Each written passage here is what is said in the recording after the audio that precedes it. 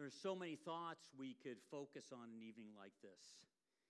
Sometimes we hear the words theological ideas and concepts, and there's so many of those that we could lean into as we think about Jesus giving his life for us.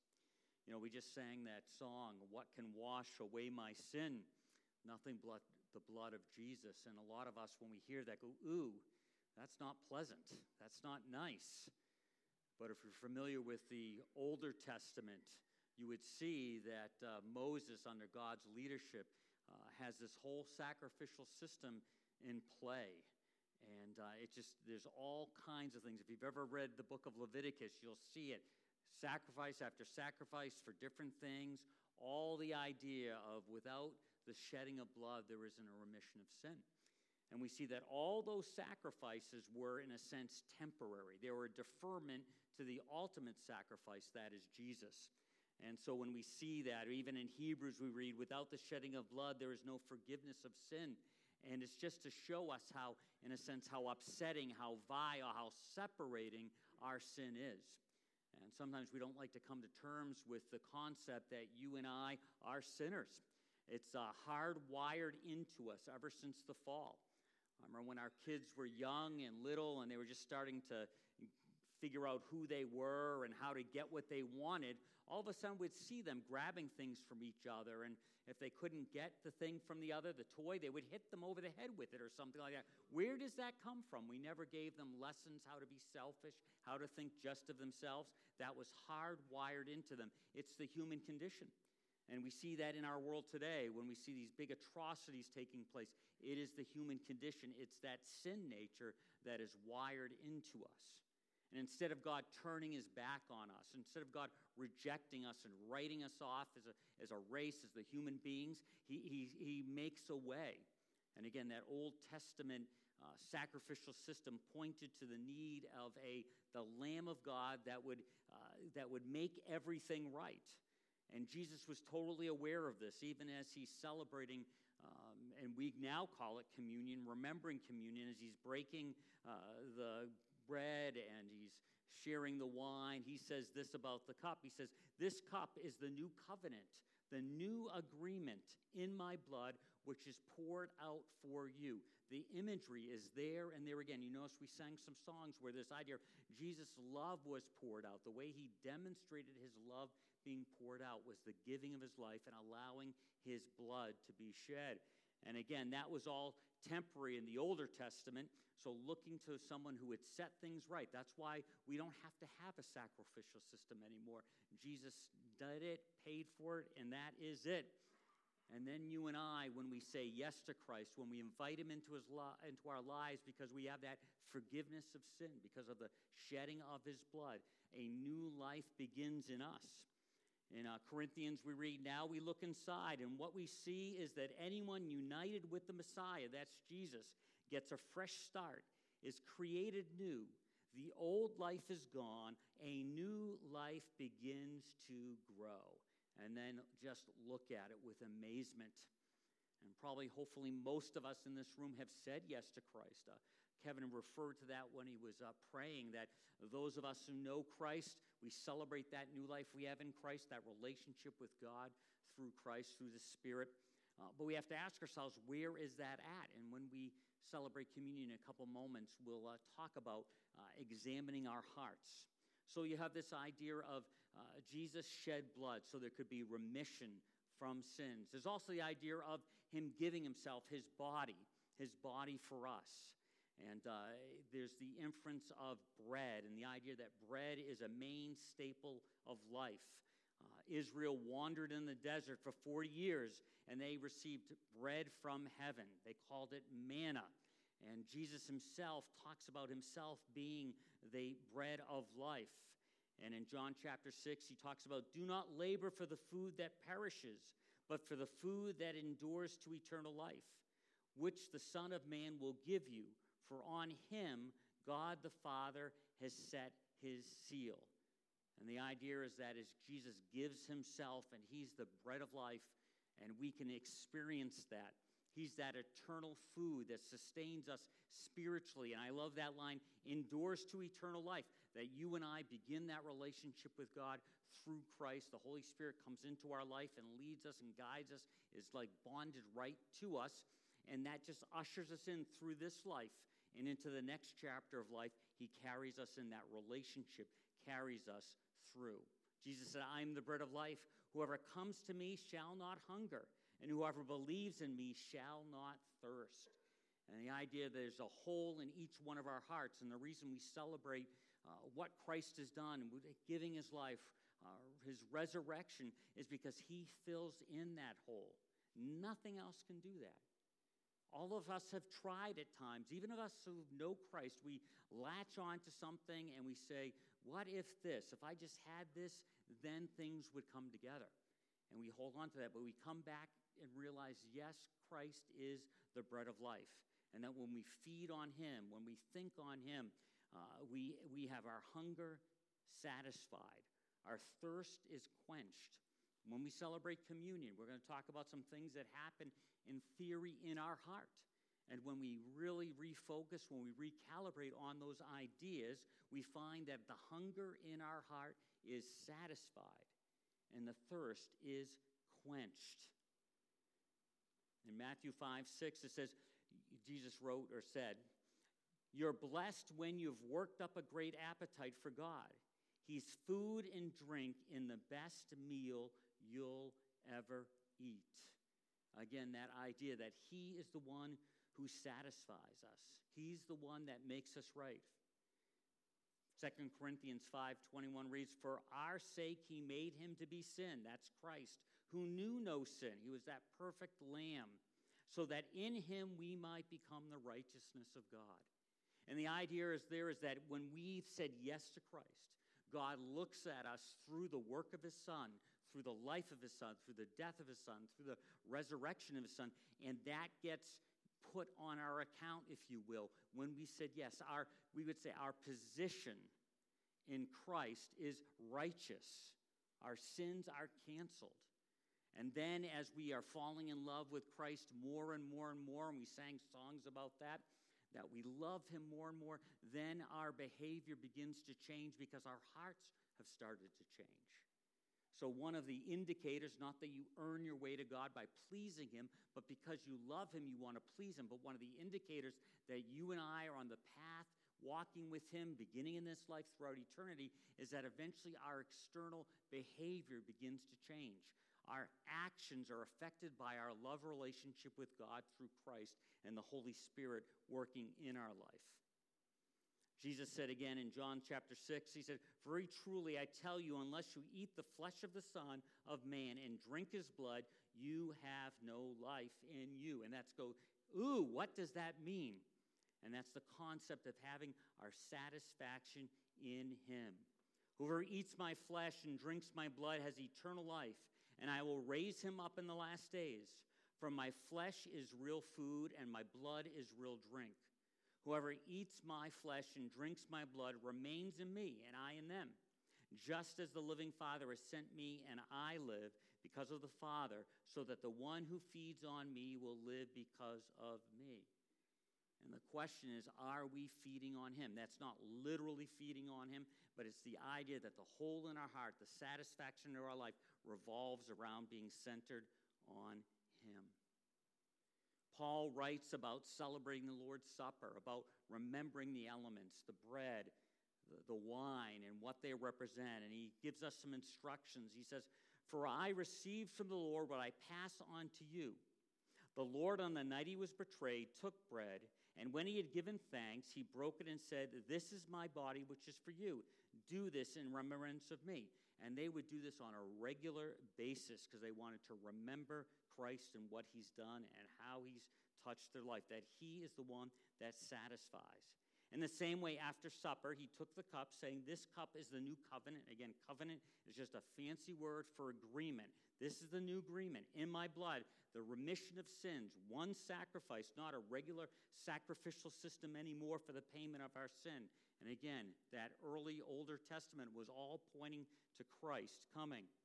This cup is the new covenant in my blood. Do this whenever you drink it in remembrance of me.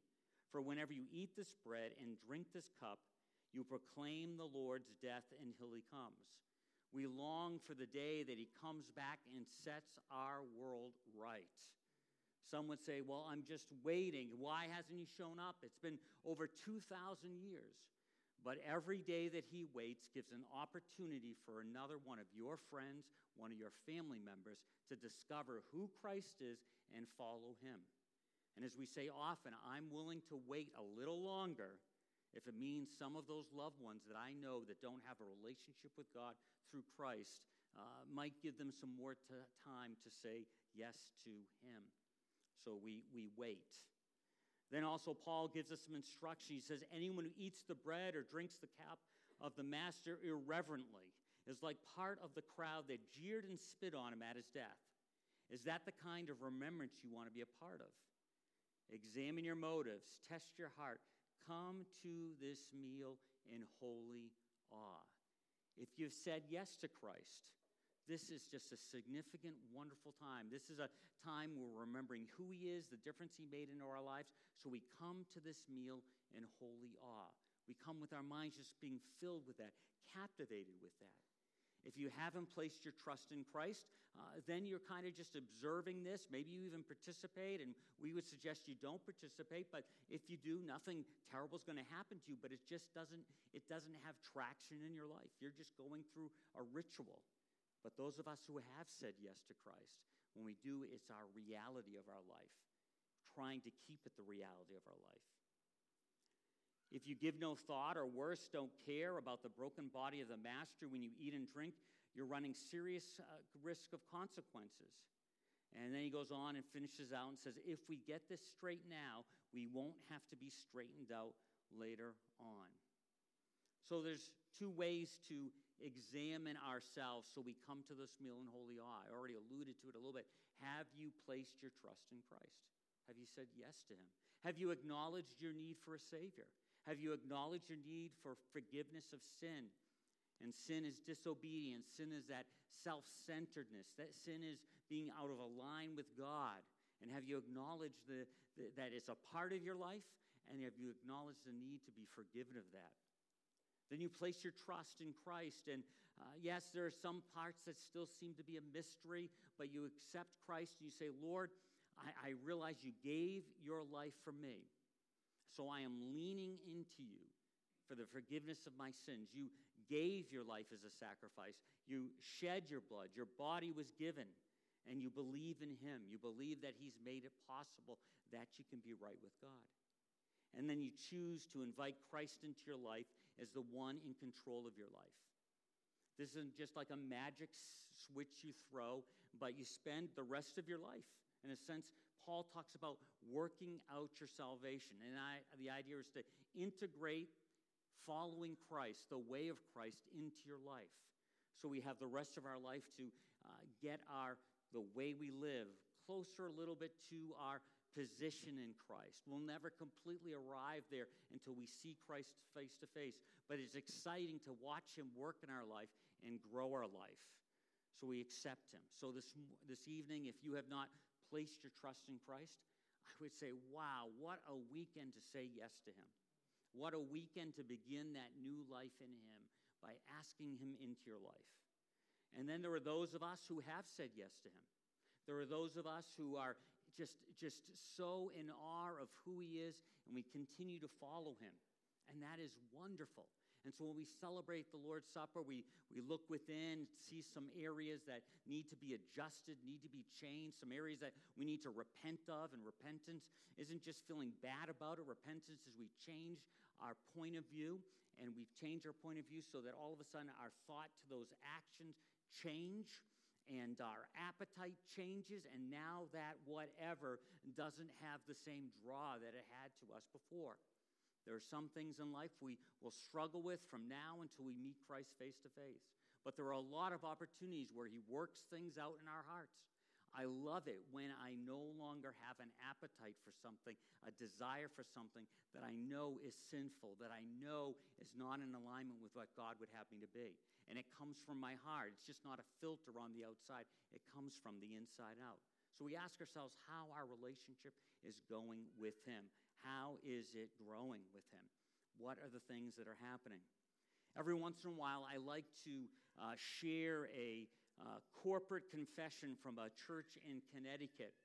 And this isn't to beat us down, but this is to think about the ways that we can grow. Sometimes we don't stop and slow down and say, Lord, what needs to change in my life? Where's the sin in my life? Where's the disobedience in my life? Because I want to see it and then adjust life. I want my life to be as tight with you as possible. So I want to get the static, in a sense, off the line.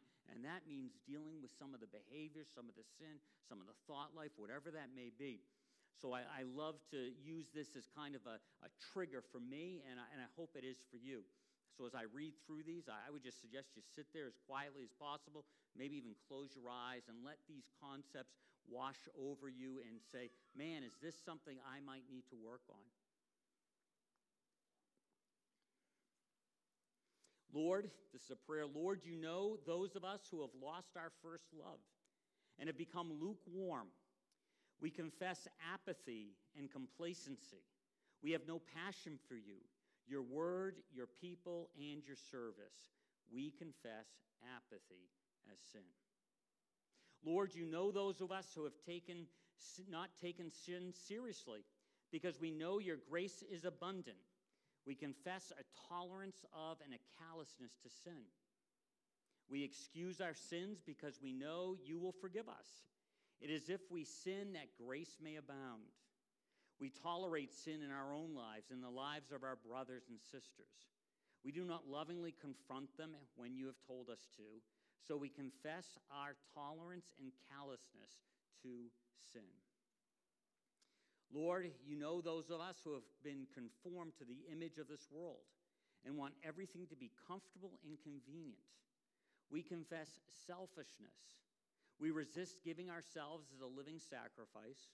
We want to be served rather than to serve. We fail to use our time, treasure, finances, and talents to your glory, showing how important you are to us. We confess our selfishness as sin. Lord, you know those of us who have not loved you with all our heart, mind, and soul, nor have loved our neighbors as ourselves. We confess wrong priorities. We have chosen to put other activities before you, before our family, and before our service for you. We confess wrong priorities as sin. Lord, you know those of us who have become puffed up with our knowledge of the Bible, our independent spirit, our non-legalistic approach to Christian living. We confess pride. This pride is expressed in quiet rebellion, muffled grumbling, looking down upon people who are at a different point in their spiritual pilgrimage. We confess our pride as sin. Lord, you know those of us who have neglected to pray without ceasing. We confess a lack of prayer. We do not make plans to pray individually with our families and with others. We do not pray enough for our leaders, our ministries, our missionaries, and for each other. We confess our lack of prayer as sin.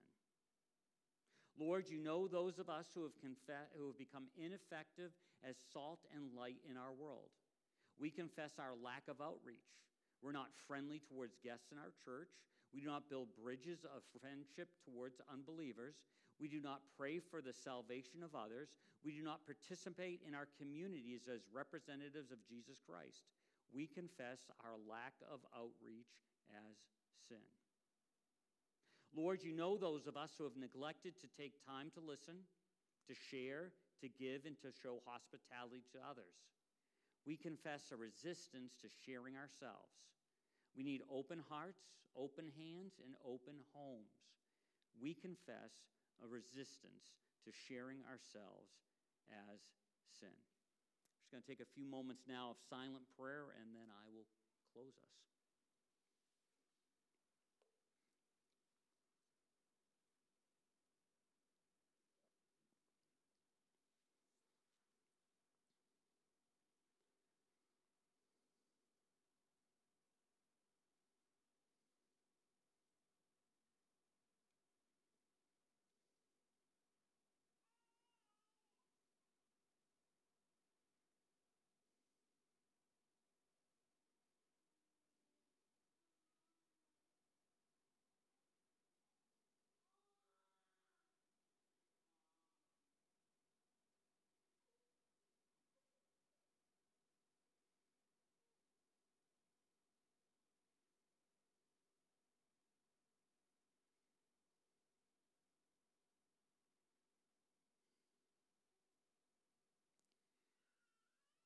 Father, for many of us, this is the first time we've been quiet before you this day, maybe this week. And the quietness being with you and the thoughts in our minds and hopefully the leading in our heart, your leading in our hearts, can sometimes be a little unsettling, but it's so necessary. Father, we do want forgiveness from sin. We do want repentance and conviction and to change the way we live under your leadership. And Father, if there is anyone here who has never said yes to you, we ask in these moments that they would. What a great moment to celebrate communion in just a few moments as it being the reality of their lives. So we pray for them. Father, we think of those of us who have known you for a long while, and we ask that you would help us to continue to grow in our faith, that we wouldn't be stagnant, that we would come to not just this meal in holy awe, but we'd come to life in holy awe, seeing opportunities where we can walk with you and point to you and enjoy your presence and see others get a glimpse of who you are in the way we live, in the way we act. We ask for help with that. Lord, we do want to ask for forgiveness for the times that we are just self-centered and not aware of our greater world, aware of our neighbors in our community, aware of the needs even in our church. We thank you that you do forgive us. We thank you that you separate our sins as far as the east is from the west. You don't hold that against us. And that really is just so mind-boggling because in our own personal experience, it is so hard for us to forgive someone and to actually let it go and not hold it against them and not act a little weird or different towards them. But you don't do that, and we thank you for that. We thank you for the forgiveness you offer. So, Lord, as we in a few moments celebrate communion, we just ask that we'd be in the right place. And maybe you've already started to do some things in our heart that as we leave this place, and Saturday's considered silent, quiet Saturday because your son was buried in the tomb and no one knew he was going to be resurrected, and everyone's just kind of mulling around going, what just happened? I pray that in the quietness of Saturday that you would help us to see the areas that we could move in and change and be a better witness and to be a better person in walking with you.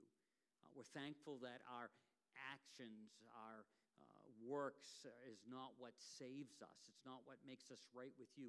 It's the perfect right of life of Christ. And we thank you for that, that our walk with you doesn't hinge on our behavior. It hinges on what Christ has done. So out of love, let us move in that direction. Let us be fully in and grow. We just ask all of these things in Jesus' name.